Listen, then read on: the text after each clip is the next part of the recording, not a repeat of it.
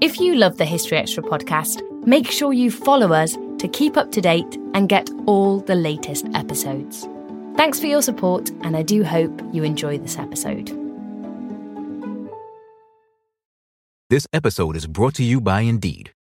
We're driven by the search for better, but when it comes to hiring, the best way to search for a candidate isn't to search at all. Don't search, match with Indeed. Use Indeed for scheduling, screening, and messaging so you can connect with candidates faster.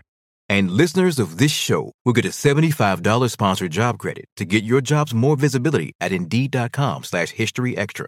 Just go to Indeed.com/historyextra right now and support our show by saying you heard about Indeed on this podcast. Terms and conditions apply. Need to hire? You need Indeed. This episode is brought to you by Visit Williamsburg. In Williamsburg, Virginia, there's never too much of a good thing. Whether you're a foodie, a golfer, a history buff, a shopaholic, an outdoor enthusiast, or a thrill seeker, you'll find what you came for here and more. So ask yourself, what is it you want? Discover Williamsburg and plan your trip at visitwilliamsburg.com. Hey, it's Ryan Reynolds, and I'm here with Keith, co-star of my upcoming film, If, only in theaters May 17th. Do you want to tell people the big news? All right, I'll do it. Sign up now and you'll get unlimited for $15 a month and 6 months of Paramount Plus Essential Plan on us. MintMobile.com/switch. Upfront payment of $45 equivalent to $15 per month. Unlimited over 40 gigabytes per month. Face lower speeds. Videos at 480p. Active Mint customers by 531.24 get 6 months of Paramount Plus Essential Plan. Auto renews after 6 months. Offer ends May 31st, 2024. Separate Paramount Plus registration required. Terms and conditions apply if rated PG. When you need mealtime inspiration, it's worth shopping Kroger, where you'll find over 30,000 mouth-watering choices that excite your inner foodie. And no matter what tasty choice you make, you'll enjoy our everyday low prices, plus extra ways to save, like digital coupons worth over $600 each week. You can also save up to $1 off per gallon at the pump with fuel points. More savings and more inspiring flavors make shopping Kroger worth it every time. Kroger, fresh for everyone. Fuel restrictions apply.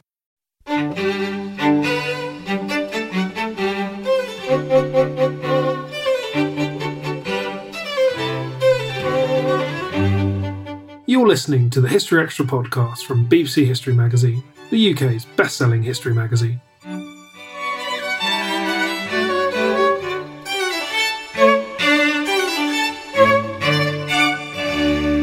I'm David Musgrave. Welcome to this new 4-part podcast mini-series, where we'll be bringing you a medieval masterclass with the historian Dan Jones. It was first recorded as a virtual lecture series in the late summer of 2021, when Dan's book, Powers and Thrones, A New History of the Middle Ages, had just been published. Over the course of 4 episodes, I asked Dan to take us on a journey through 4 ages of medieval history, from the collapse of the Western Roman Empire through to the dawning of Renaissance ideas and religious revolution. In this first episode, Dan charts the beginnings of medieval Europe, from the waning of Roman power in the West to the emergence of so-called barbarian realms that laid the foundations for the European kingdoms. To kick things off, I asked Dan to give us an introduction to the topic, so that's what you're going to hear next. And then Dan and I pick through some of the main themes that he's highlighted. I should say that if you want to watch the video of our conversation and enjoy the extended audience Q&A that we had in the live masterclass session, you can still do that at our website at historyextra.com/video. You do need to be a website subscriber to access that content. Anyway, back to Dan to introduce us to the age of Imperium from AD 410 to AD 750. Today we're talking about the early Middle Ages. That's the most common name for this period of the broader Middle Ages. Let's say a few words before we even begin that on what the Middle Ages are. Where does that idea come from? One of the first uses of the term the Middle Age, it's not a plural at this point, but it's still a singular, is John Fox, Fox's Book of Martyrs, 1563. Book of ecclesiastical history written in the heat of the Reformation. John Fox, when he was writing that book, said, you can divvy up history into 3 big chunks. He said, there's the primitive time, and that's effectively what we might call the ancient or classical world. And in Christian ecclesiastical terms, it's the time when Christians were persecuted by Romans and other authorities around the Mediterranean world. He said there's also the modern age. That's the age we're living in now, or that Fox was living in now. The age of the Reformation, an age of changing ideas and changing technologies and changing views and visions of the world. And he said, and sort of lumped in between these two bits, so that's between the collapse of the Roman Empire and the 16th century, is the Middle Age. And he doesn't elaborate enormously about what that Middle Age is, but he seems very clear that between the death of the classical world and the rise of the reformed, Protestantized, quote-unquote, modern world, this is a distinct historical period. And we still live with that idea of the Middle Ages today. For scholars to work with 1,000 years of history, 11, or in the terms that I've defined it, between 410 and 1527, 1,117 years of history, that's a bit much for scholars to group themselves coherently. So that we tend to have these subdivisions of the Middle Ages. Broadly speaking, the early Middle Ages, which we're going to discuss today, the High Middle Ages, the later Middle Ages. So let's think about what the early Middle Ages consist of. When are we going to date them? Well, we can date the early Middle Ages if we want to fix on a particular date from the year 410 AD. 410 is when Alaric and the Goths sacked Rome. The Great Sack of Rome, which was viewed by many people around the world, as around the Mediterranean world, certainly, those who heard about it, as a cataclysmic moment of juddering historical importance, which, even if it did not destroy the Roman Empire at a stroke, had such devastating symbolic power that it heralded a historical change in eras. The closest thing probably in our lifetimes are the 9/11 attacks on New York City. If you think about the death toll, the terrible destruction that was wrought on New York and on the Pentagon on 9/11, it does not add up to the same, even it's a different order of magnitude than, let us say, the First or Second World War or many other wars of the 20th and 21st centuries. Nevertheless, the impact of that moment seemed to herald a terrible blow to the United States as world superpower and the changing of an era. Think about the sack of Rome of 410 in those terms. So that's where we're going to start talking about the Middle Ages. Now, if that is indeed our starting point in thinking about the Middle Ages, we have to then consider what was this Roman world that produced through its collapse the Middle Ages about? What was it like? What were its features? What were its special attributes? What was its legacy to the Middle Ages? That's a very important question, which we can unpack over the course of the hour. I think in very brief terms, what had Rome been? Well, at its peak in this early 2nd century AD, Rome was an empire that stretched from the borderlands with Persia all the way to Britannia in the west, thought to be the most westerly landmass in the world, in the known world. Territorially vast. It was the only empire that conquered the entire land fringe of the Mediterranean Sea. It was an empire whose army was probably, even including the modern American army, if we relativize the terms, probably the best funded and most sophisticated army of all time in comparison to other powers of the day. It had a code of citizenship which bound certain people within the Roman Empire to the imperial cause, an abstraction as well as a territorial reality. It was a slave state. It was one of the few pure slave states in history. If we think about a state which has slavery embedded institutionally into its very essence. We're probably talking about ancient Greece, ancient Rome, the antebellum American South, the New World Caribbean. There are not many other purely slave states to be found in history. However, the legacy of slavery from the Roman Empire, even after it broke up, was something that was very important in the Middle Ages. The Roman Empire had a dominant language, an imperial language, Latin, which also became a very important language in the West in the Middle Ages. It had a cult of Imperium, of an emperor or emperors who embodied as well as controlling the empire itself. All of these and more features of Rome produced a legacy which was to be reckoned with in different ways throughout the Middle Ages. However, in 410, Rome was sacked, and in the 5th century, the Roman Empire in the West fractured and began to break up.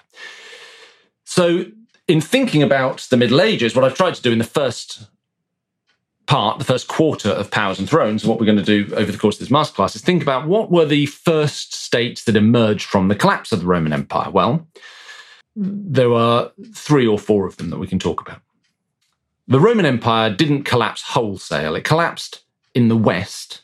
It retrenched in the East. Now, in the West, what partly caused and partly replaced the Roman Empire what partly caused the collapse of the Roman Empire were the incursions of what the Romans called barbarian tribes without a literate culture, who largely moved in waves east to west, who made incursions into Roman territory, and after the collapse of the Western Roman Empire, began to carve out states of their own. Some of those tribes, their names will still be familiar to us today. The Franks, whose lands became France. The Burgundians, the Kingdom of Burgundy, or Duchy of Burgundy as it became, now a region of France. The Lombards, whose Kingdom of Lombardy is now part of Italy. There were others whose names are less well reflected in modern states, the Goths of various stripes, Ostrogoths, Visigoths, and so on, the Suevi and others, the Vandals in North Africa. So there were barbarian kingdoms that replaced parts of the Roman Empire. Now, of course, the Roman Empire as a whole did not collapse. It retrenched in the east around New Rome, Nova Roma, Constantinople, today Istanbul. So we also need to think about the state that became known as Byzantium. It was still being called Rome, or versions of Rome, during the Crusading era, because there was still a sense that this was the shrunken rump form of the once much mightier Roman Empire. But Rome by no means went away. And when we're thinking about the early Middle Ages, we have to consider the changed nature and shape of Byzantium and the changes that were wrought in Byzantium, which had lasting implications all the way through the Middle Ages, and indeed can still be felt in certain areas of our life in the West today. Then we need to think about the Arabs, the first Muslims. At the beginning of the 7th century AD, a new religious, political, military power burst out of Arabia, and the first Arab caliphates have a very strong claim themselves to be considered inheritor states of Rome. If we think about the extent of the Umayyad and the Rashidun Umayyad caliphates through to the 8th century, we're talking about an empire that took up vast swathes of the Middle East, the Near East, Northern Africa, and parts of Europe that later in the Middle Ages were Christianized.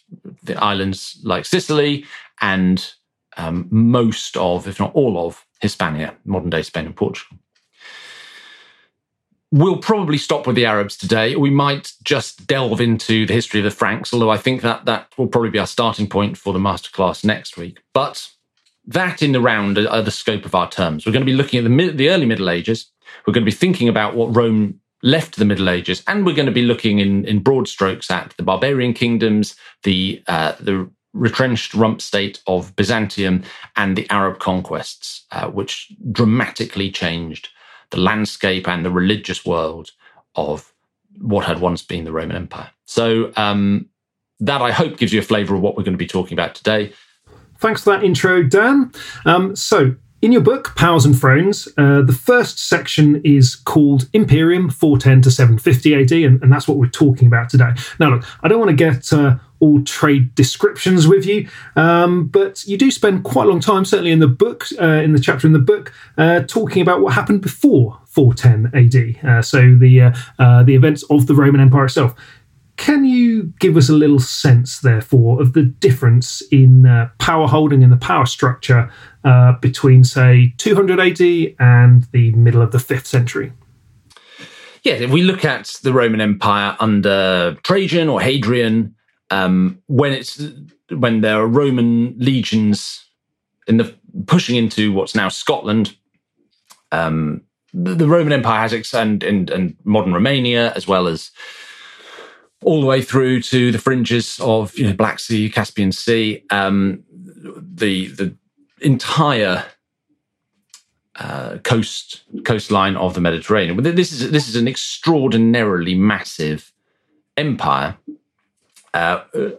in which not only the military but a common set of partly values and partly institutions are holding together a truly astonishing and in many ways unprecedented, historically unprecedented empire in the time that's lasted, in the strength with which it has been defended. After or around in the 4th century, a couple of big things start to change, which load the game against the continuing possibility of a Roman Empire on this scale.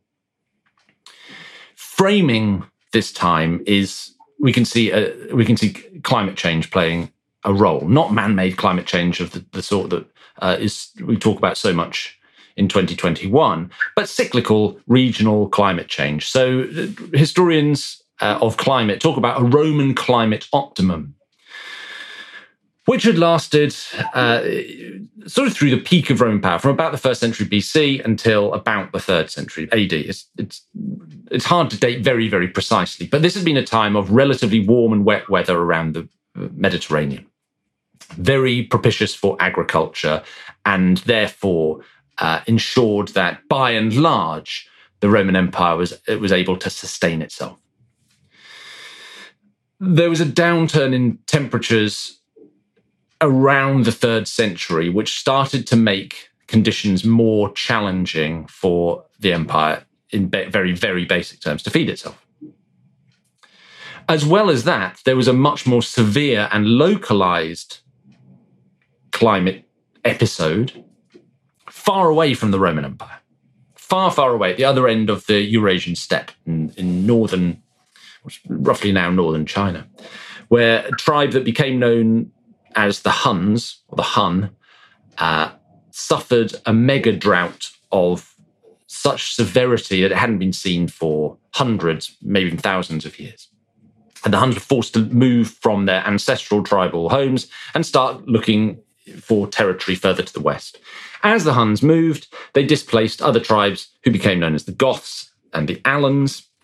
I say became known as because when we're talking about these, what we'll call the barbarian tribes, we're using the language essentially of the Romans and of literate Roman chroniclers. We have pressure. There's a massive imbalance in the source material that we have about these people, but those are the terms we will use because they're conventional.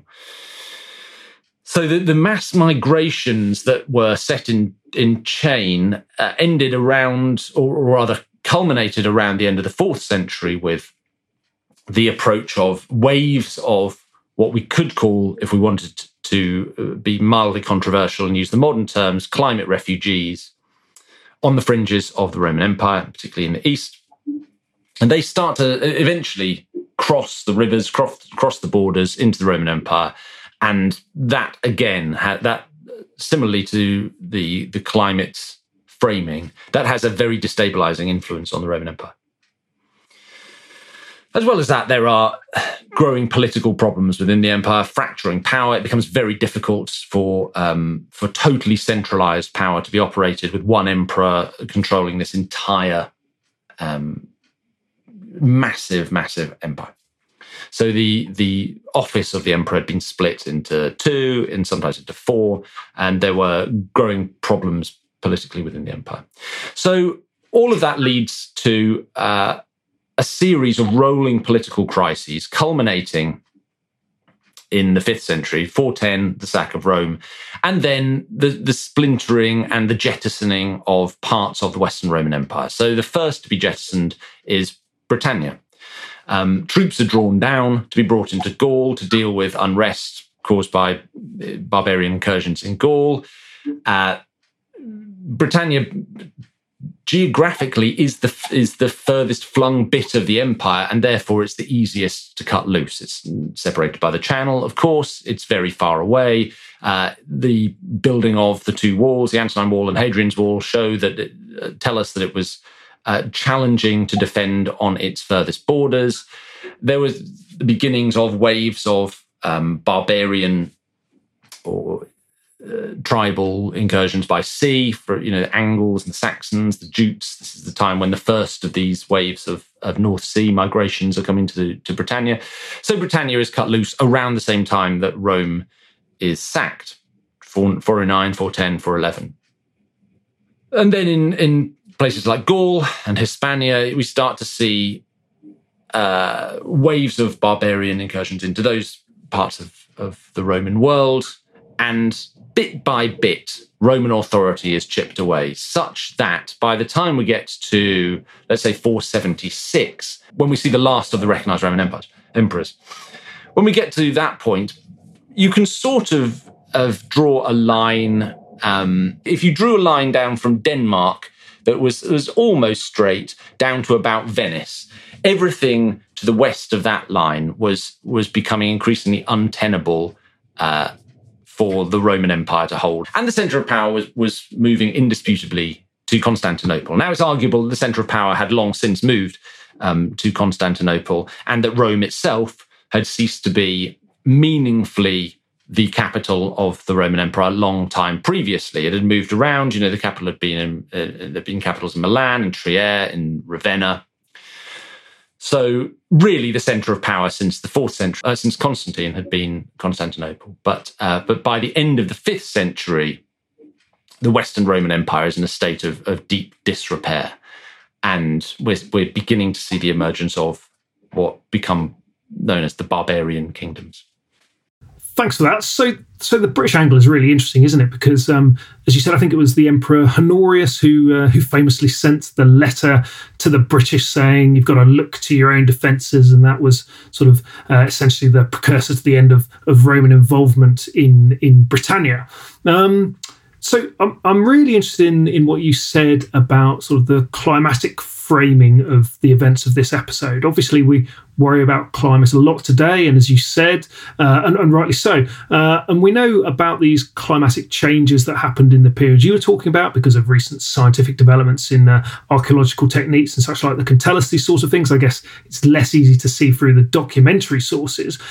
So scholars of 100 years ago who didn't have access to these new scientific techniques wouldn't necessarily have been able to make the same sort of arguments that you've been making. But I wonder, is there a danger that we overrate the climate side of things because we are worrying about it today? I think there absolutely is. And it raises a really fundamental question about what we are doing as historians and what we think we should be doing as historians. And that's something that, writing this book, I've wrestled with quite a lot. There are schools of thought. So there are some people who would, and I'll caricature the positions, if you don't mind. One position about the practice of writing history might be the historian must aim for absolute objectivity. The historian must take their present-day concerns completely out of their work. The historian must remove all of their biases. The historian must be a neutral observer and presenter of the facts. Okay, that's one way of approaching history. It's often implied in the way we teach history in schools, because in order to make students understand what historical bias is and means, we try and set up the historian as the reverse. You say, you as the historian must try and free yourself from bias completely and only recognize it in other people and your sources. Okay, that's one position.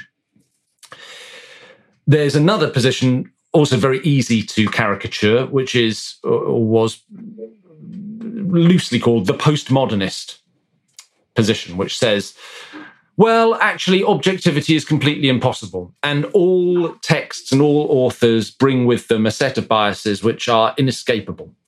And in its most pessimistic conclusion, that says history is pointless.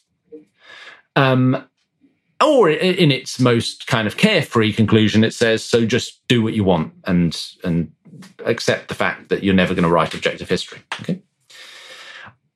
Obviously, those are both silly positions. But I think, and the older I've gotten, the more history I've written, the more I've come to think that we sit pretty squarely in the middle. And you just recognize that history, the practice of history, is a conversation.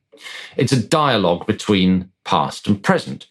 And that actually one of the points of doing history is to think about the relationship between our own times and past times. And so to bring it back to the question of climate, in this book, I haven't obsessed about climate or gone look. This isn't a climate history of the Middle Ages by any means whatsoever.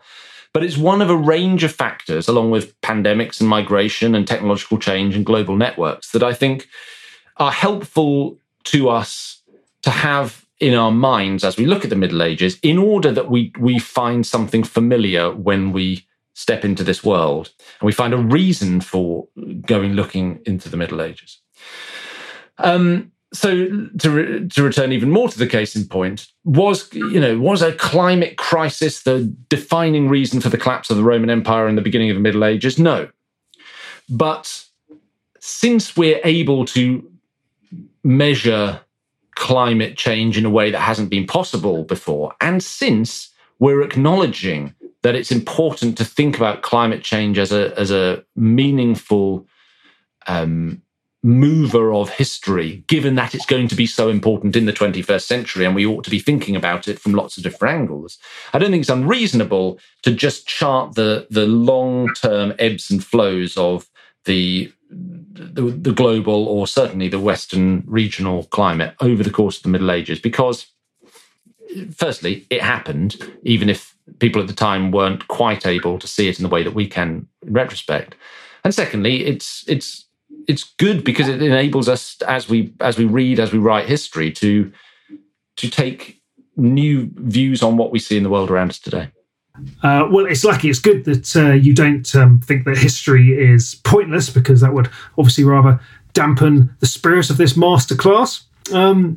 But moving on, one of the things that I particularly enjoyed in your book was some of the characters who you sketch out, particularly the Roman emperors. So my next question is, would you say that being a Roman emperor in the declining years that we're talking about in the 5th century was a reliable and secure profession?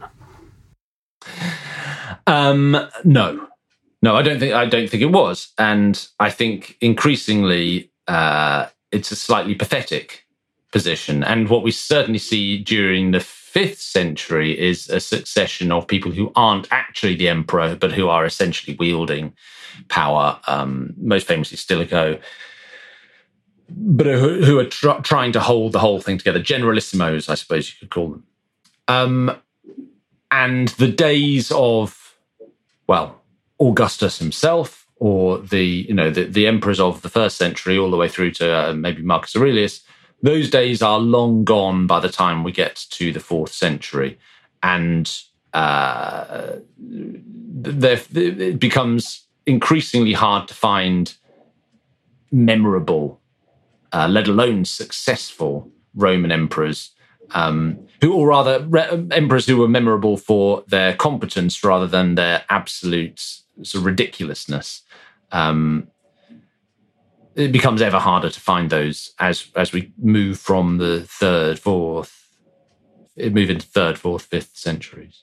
The legacy of Rome over the medieval imagination was extremely powerful. Now, it's powerful in different ways in different places. So if we look at Constantinople, at Byzantium, there's a sense that the Roman Empire never really dies, or if it does, it's either with the 4th Crusade in 1204 or with the arrival of the Ottomans, because if we've read any crusading history, what do the Seljuks, who conquer Anatolia in Asia Minor around the time of the First Crusade, call themselves? They call themselves, or they're known as the Seljuks of Rome. This is Rome. This is still Rome. And emperors like Justinian in the 6th century, Constantinople has been the greatest city in Rome since Constantine the Great founded it in the early 4th century. So there's no reason to think that just because that sort of weird bit over there in the west and that dodgy island Britannia and Gaul and whatever have gone, there's no reason to think that Rome is dead. They're still fighting the Persians, So in many ways, Rome doesn't go away at all. It shifts to the east and it changes dramatically, and the language eventually becomes Greek rather than Latin. But people think of themselves as Romans. And similarly in the West, 800, Charlemagne's crowned Roman emperor by the Pope. So you have a revive, and then you have what becomes the Holy Roman Empire in the West, a revived pseudo-Roman state. I think it's a harder push to say that people genuinely thought of themselves as Romans in a sense that was continuous back to the days of Augustus under, let's say, the Holy Roman Emperors of the 13th century. I think it's obviously much more of a pose than a reality when you get to Holy Roman Empire. Nevertheless, this legacy, the idea of people as Romans, and in Charlemagne, when he goes to Rome, dresses in a toga, right? So there is this sense of, and then of course at the end of the Middle Ages we see Romanness really revived. It comes roaring back with the Renaissance, and you have people like Petrarch, crowned poet laureate, and prancing around in Rome. But that's cosplay to a large extent.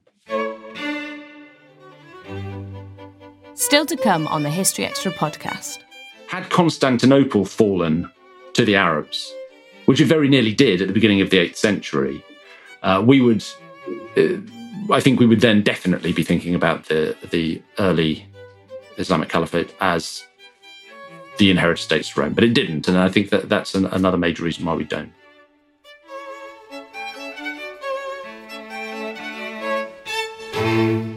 This episode is brought to you by Indeed. We're driven by the search for better, but when it comes to hiring, the best way to search for a candidate isn't to search at all. Don't search, match with Indeed. Use Indeed for scheduling, screening, and messaging so you can connect with candidates faster. And listeners of this show will get a $75 sponsored job credit to get your jobs more visibility at Indeed.com/History Extra. Just go to Indeed.com/History Extra right now and support our show by saying you heard about Indeed on this podcast. Terms and conditions apply. Need to hire? You need Indeed. This episode is brought to you by FX's The Veil, starring Elizabeth Moss. FX's The Veil is an international spy thriller that follows two women as they play a deadly game of truth and lies on the road from Istanbul to Paris and London. One woman has a secret, and the other has a mission to reveal it before thousands of lives are lost. FX's The Veil, now streaming, only on Hulu.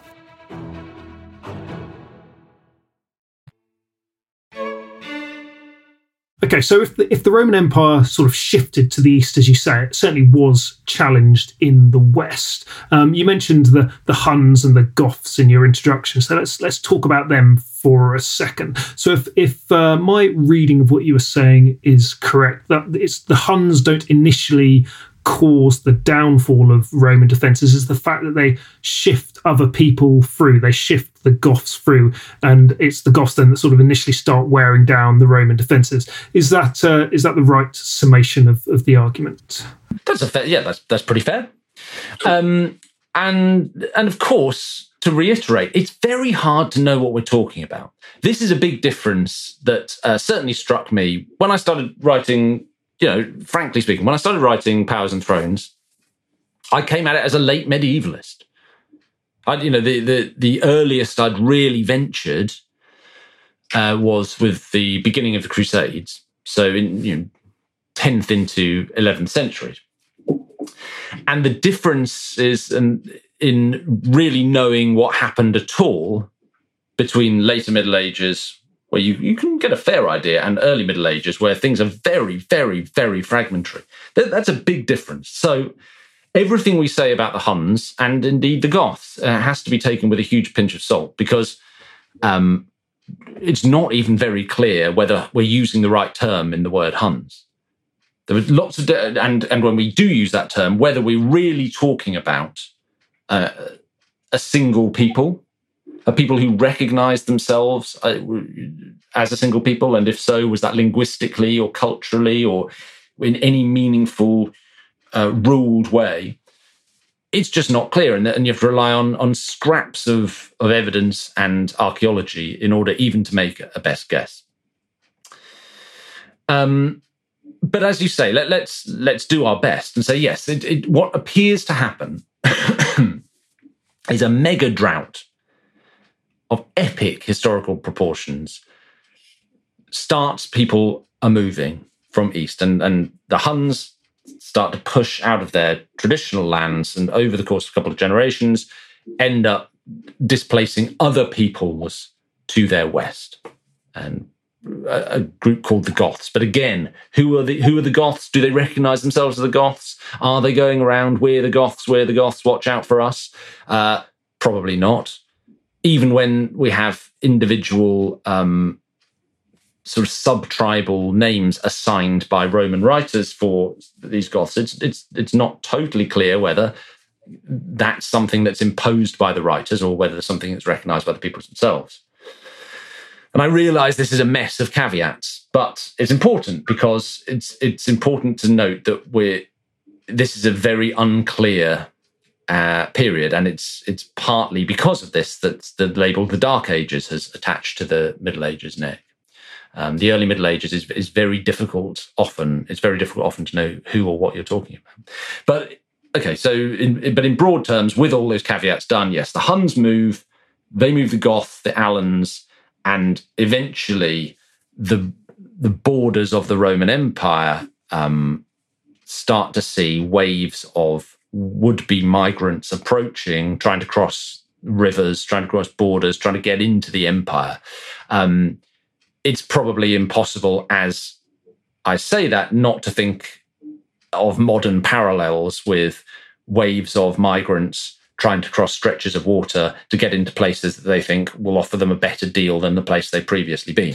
So I just want to drill into that elephant trap of anyone writing about this period, basically, is that you are essentially always going to be writing from the perspective of Rome, aren't you? Because your documentary sources are all basically the Romans versus the barbarians, and they tend to be very negative about barbarians because the Romans are terrified of them or furious with them. So I wonder, is there any way to write a history of this period from the perspective of, say, the Huns, if the Huns indeed were even a real bunch of people?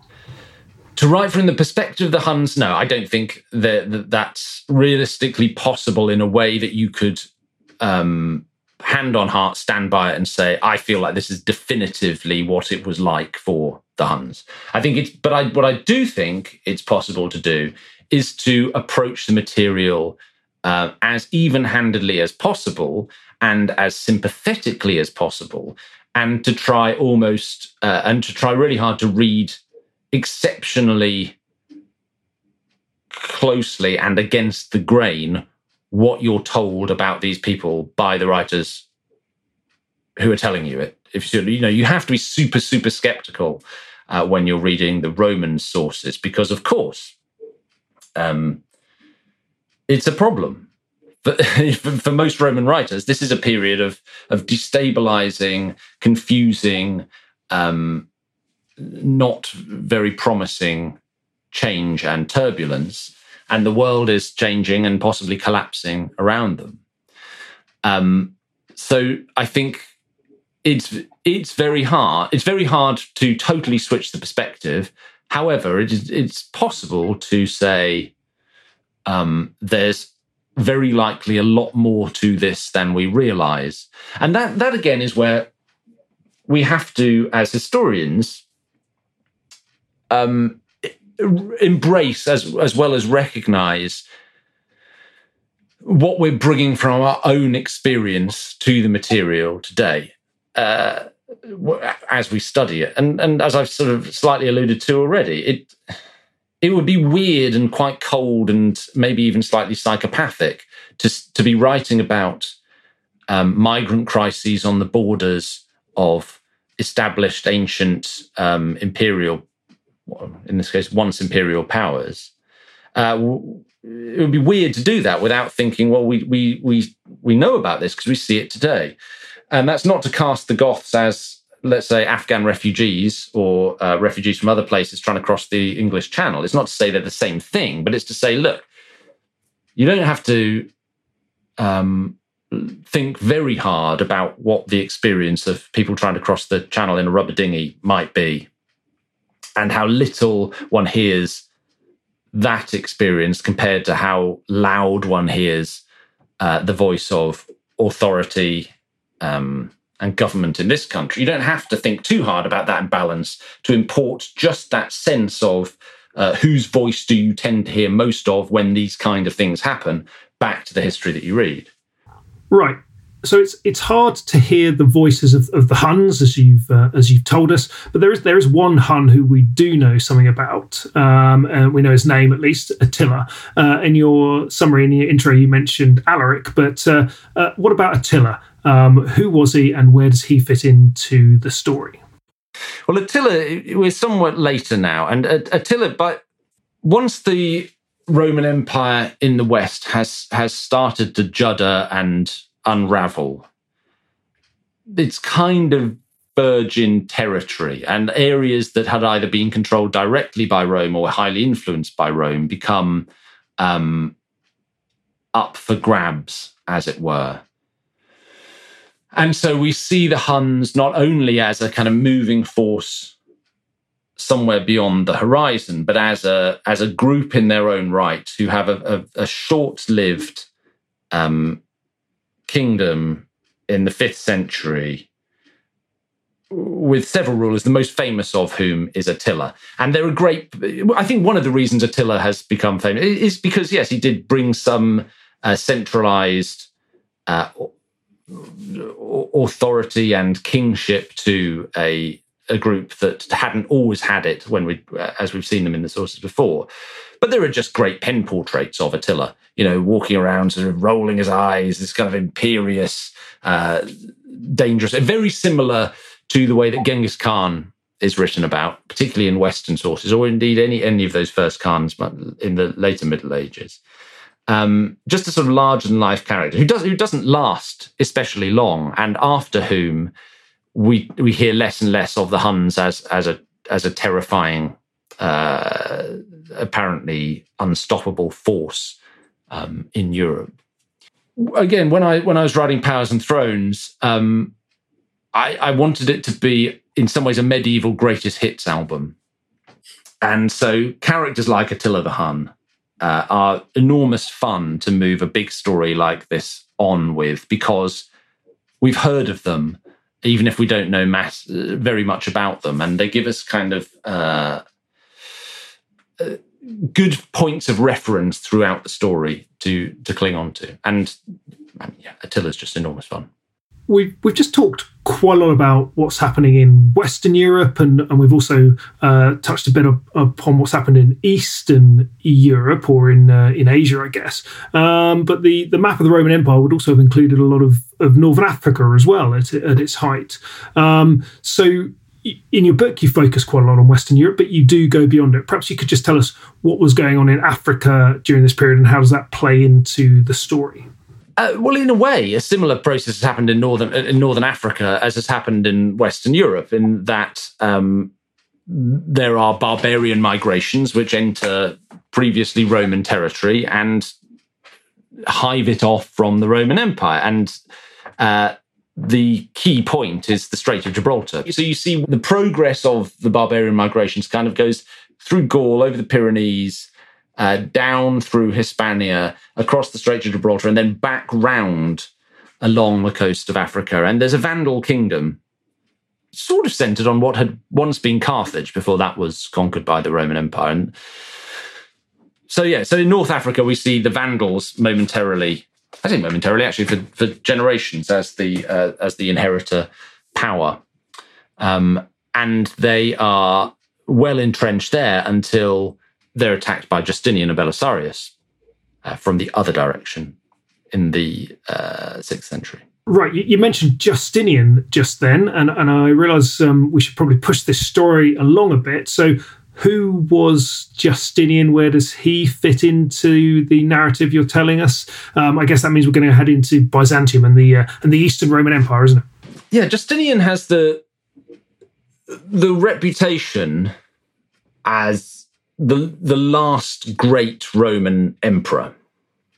And whether that's true or not, who knows? You could probably make a case for Alexius I Komnenos in the Crusades as being the last great Roman emperor, but that's not a debate I think we should probably waste our time on now. Justinian, in the 6th century AD, becomes emperor in Constantinople and is a magnificently larger-than-life character who we can put a face to because he's... we can literally put a face to. If you go to Ravenna and the Basilica of San Vitale in Ravenna, you can see on the wonderful mosaic above the altar, you can see sort of Justinian glaring down at you. And next to him is his wife, Theodora. Justinian and Theodora are an extraordinary power couple in Byzantium. Justinian's probably greatest and most lasting achievement, well, he would have considered it, I think, in his lifetime at reconquering big parts of the Western Roman Empire for Constantinople, for what we call Byzantium.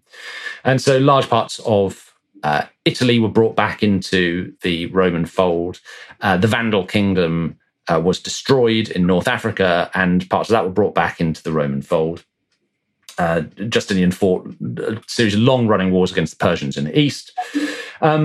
Actually, I think Justinian's lasting achievement to history was not that so much as his legal reforms at the beginning of his reign, which were undertaken by a committee of the most brilliant and brightest legal minds in the Eastern Roman Empire, led by Tribonian. And he ordered a full-scale reappraisal, re-editing, codification of Roman law and Roman jurisprudence, and the compilation of effectively a Roman legal textbook for students to learn. It was an enormous project of legal reform, which not only in the 6th century in Justinian's day, was that profoundly important in remodeling, reshaping, redesigning Roman and how it worked, but had a legacy throughout the Middle Ages. So Justinian's codex, Justinian's rewritten code of Roman law, was sort of dusted off and was rediscovered and dusted off in the later Middle Ages in Bologna, where the first medieval university was located. And legal students, if you see pages from a later medieval copy of Justinian's reformed Roman laws, it'll be a tiny little bit of text in the middle of the page with a vast amount of later medieval notation about what this law kind of meant, what its implications were in the world of the 12th or 13th centuries, 11th, 12th, 13th centuries. Justinian's legal reforms became foundationally important for the rise of the legal profession in the later Middle Ages, and were still important in the Napoleonic era. The idea of the Napoleonic law code of 18th, 19th century, well, that derives almost directly from Justinian. So we're still deeply infused, particularly less so in England, where common law is a much more important part of our legal system, but certainly on the continent, when we talk about Roman law, we're really thinking about a tradition that extends back to Justinian in the 6th century.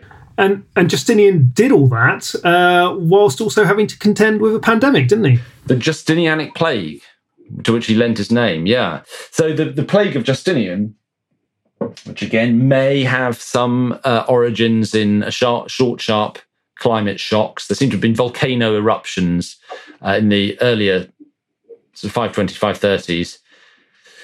Series of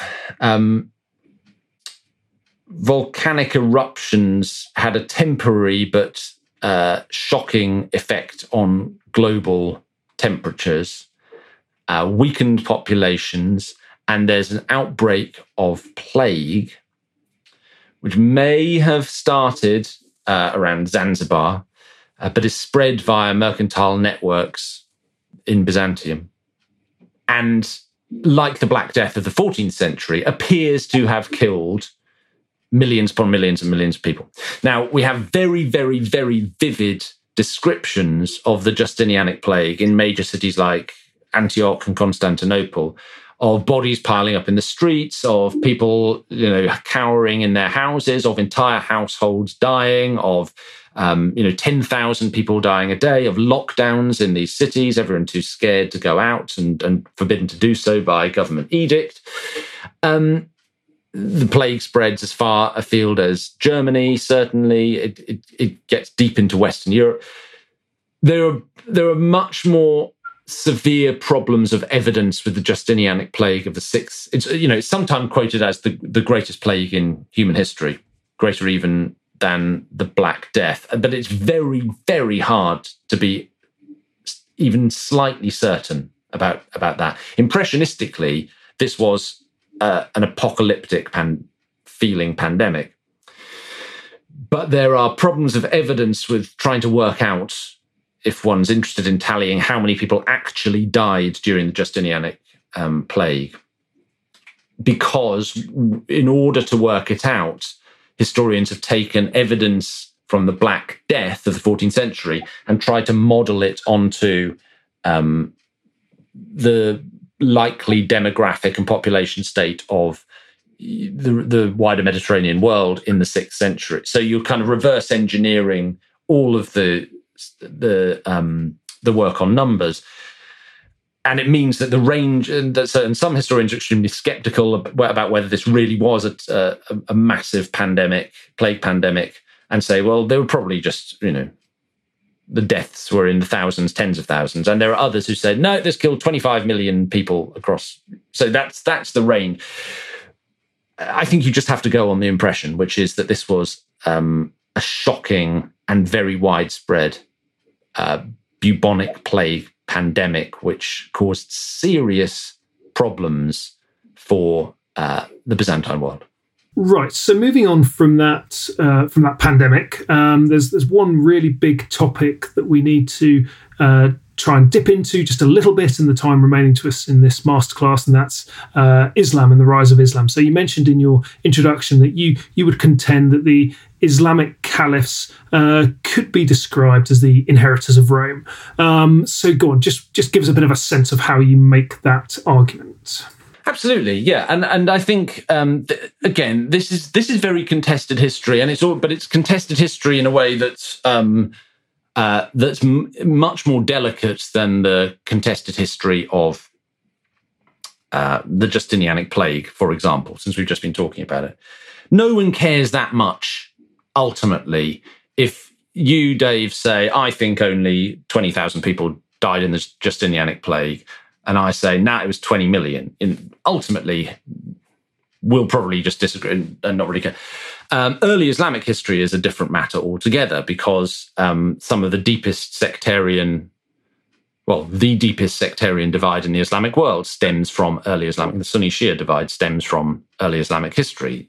And I say that only because I'm trying to give you a sense of why people don't often engage too readily with early Islamic history, and why, therefore, it's less well known within this area of medieval history. And often it's sort of taken outside the box of medieval history and treated in its own right. But I think we have to consider the rise of Islam, the birth of the faith with Muhammad, and the political, territorial, military conquests of the first caliphs.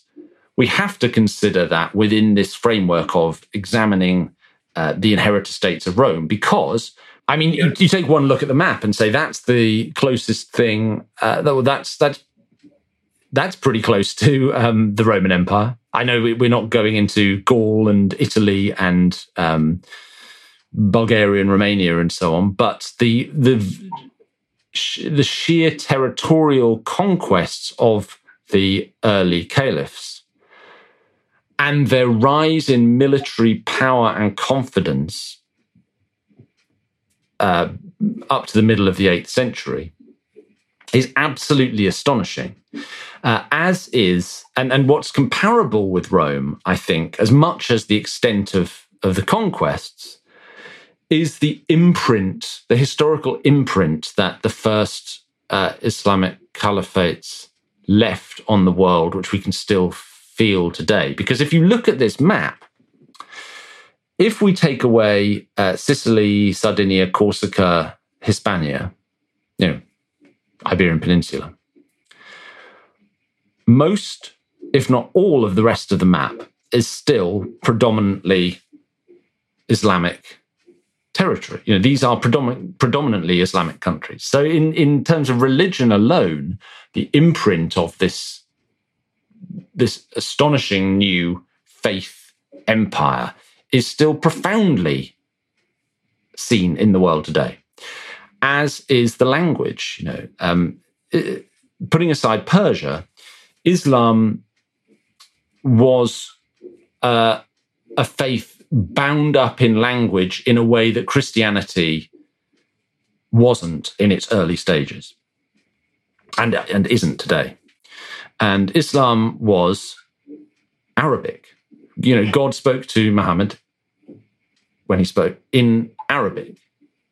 And Arabic was the language, by the time we get to the Umayyad caliphs, Arabic was the essential language of anyone involved in the imperial project. If you want to be a bureaucrat or a civil servant, or anyone who worked for the state during the time of the early caliphates, you had to speak Arabic. So in the same way that Latin had been the lingua franca of the Roman Empire, Arabic suddenly took on this role. And then it evolved further because of the enthusiasm of Islamic Arabic scholars for translating works from the classical world, Aristotle or Ptolemy or whatever, and preserving them in great libraries. So I think that on several grounds, the early Islamic caliphates have a strong claim to be the most successful of the inheritor states to the Roman Empire. We don't often think about it in that way. In fact, we often think about it in reverse terms because it's so influenced historically by the legacy of the folk memory of the Crusades, where we think, well, we tend to think of the Holy Roman Empire and the kingdoms of Western Europe as being essentially the inherited states of Rome, and then they're cast against the major Islamic powers, Seljuks and Fatimids and so on, during the Crusades. And because of that, we don't often consider that really, in many ways, and particularly had Constantinople fallen to the Arabs, which it very nearly did at the beginning of the 8th century, I think we would then definitely be thinking about the early Islamic Caliphate as the inherited states of Rome. But it didn't, and I think that's another major reason why we don't. Right, thanks, Dan. So that's been a whistle-stop tour from 410 AD, well, a little earlier than 410 AD, right through to 750, and we've covered a lot of ground there really fast. Would you be able to summarise where we are at 750 AD before we move on to our second masterclass session, so that our listeners have got a little taste of what to expect next?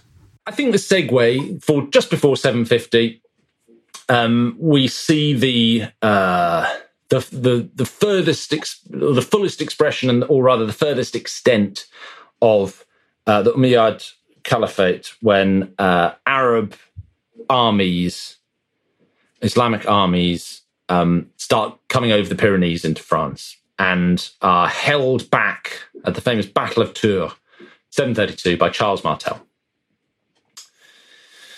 mayor of a Frankish, highly powerful Frankish politician.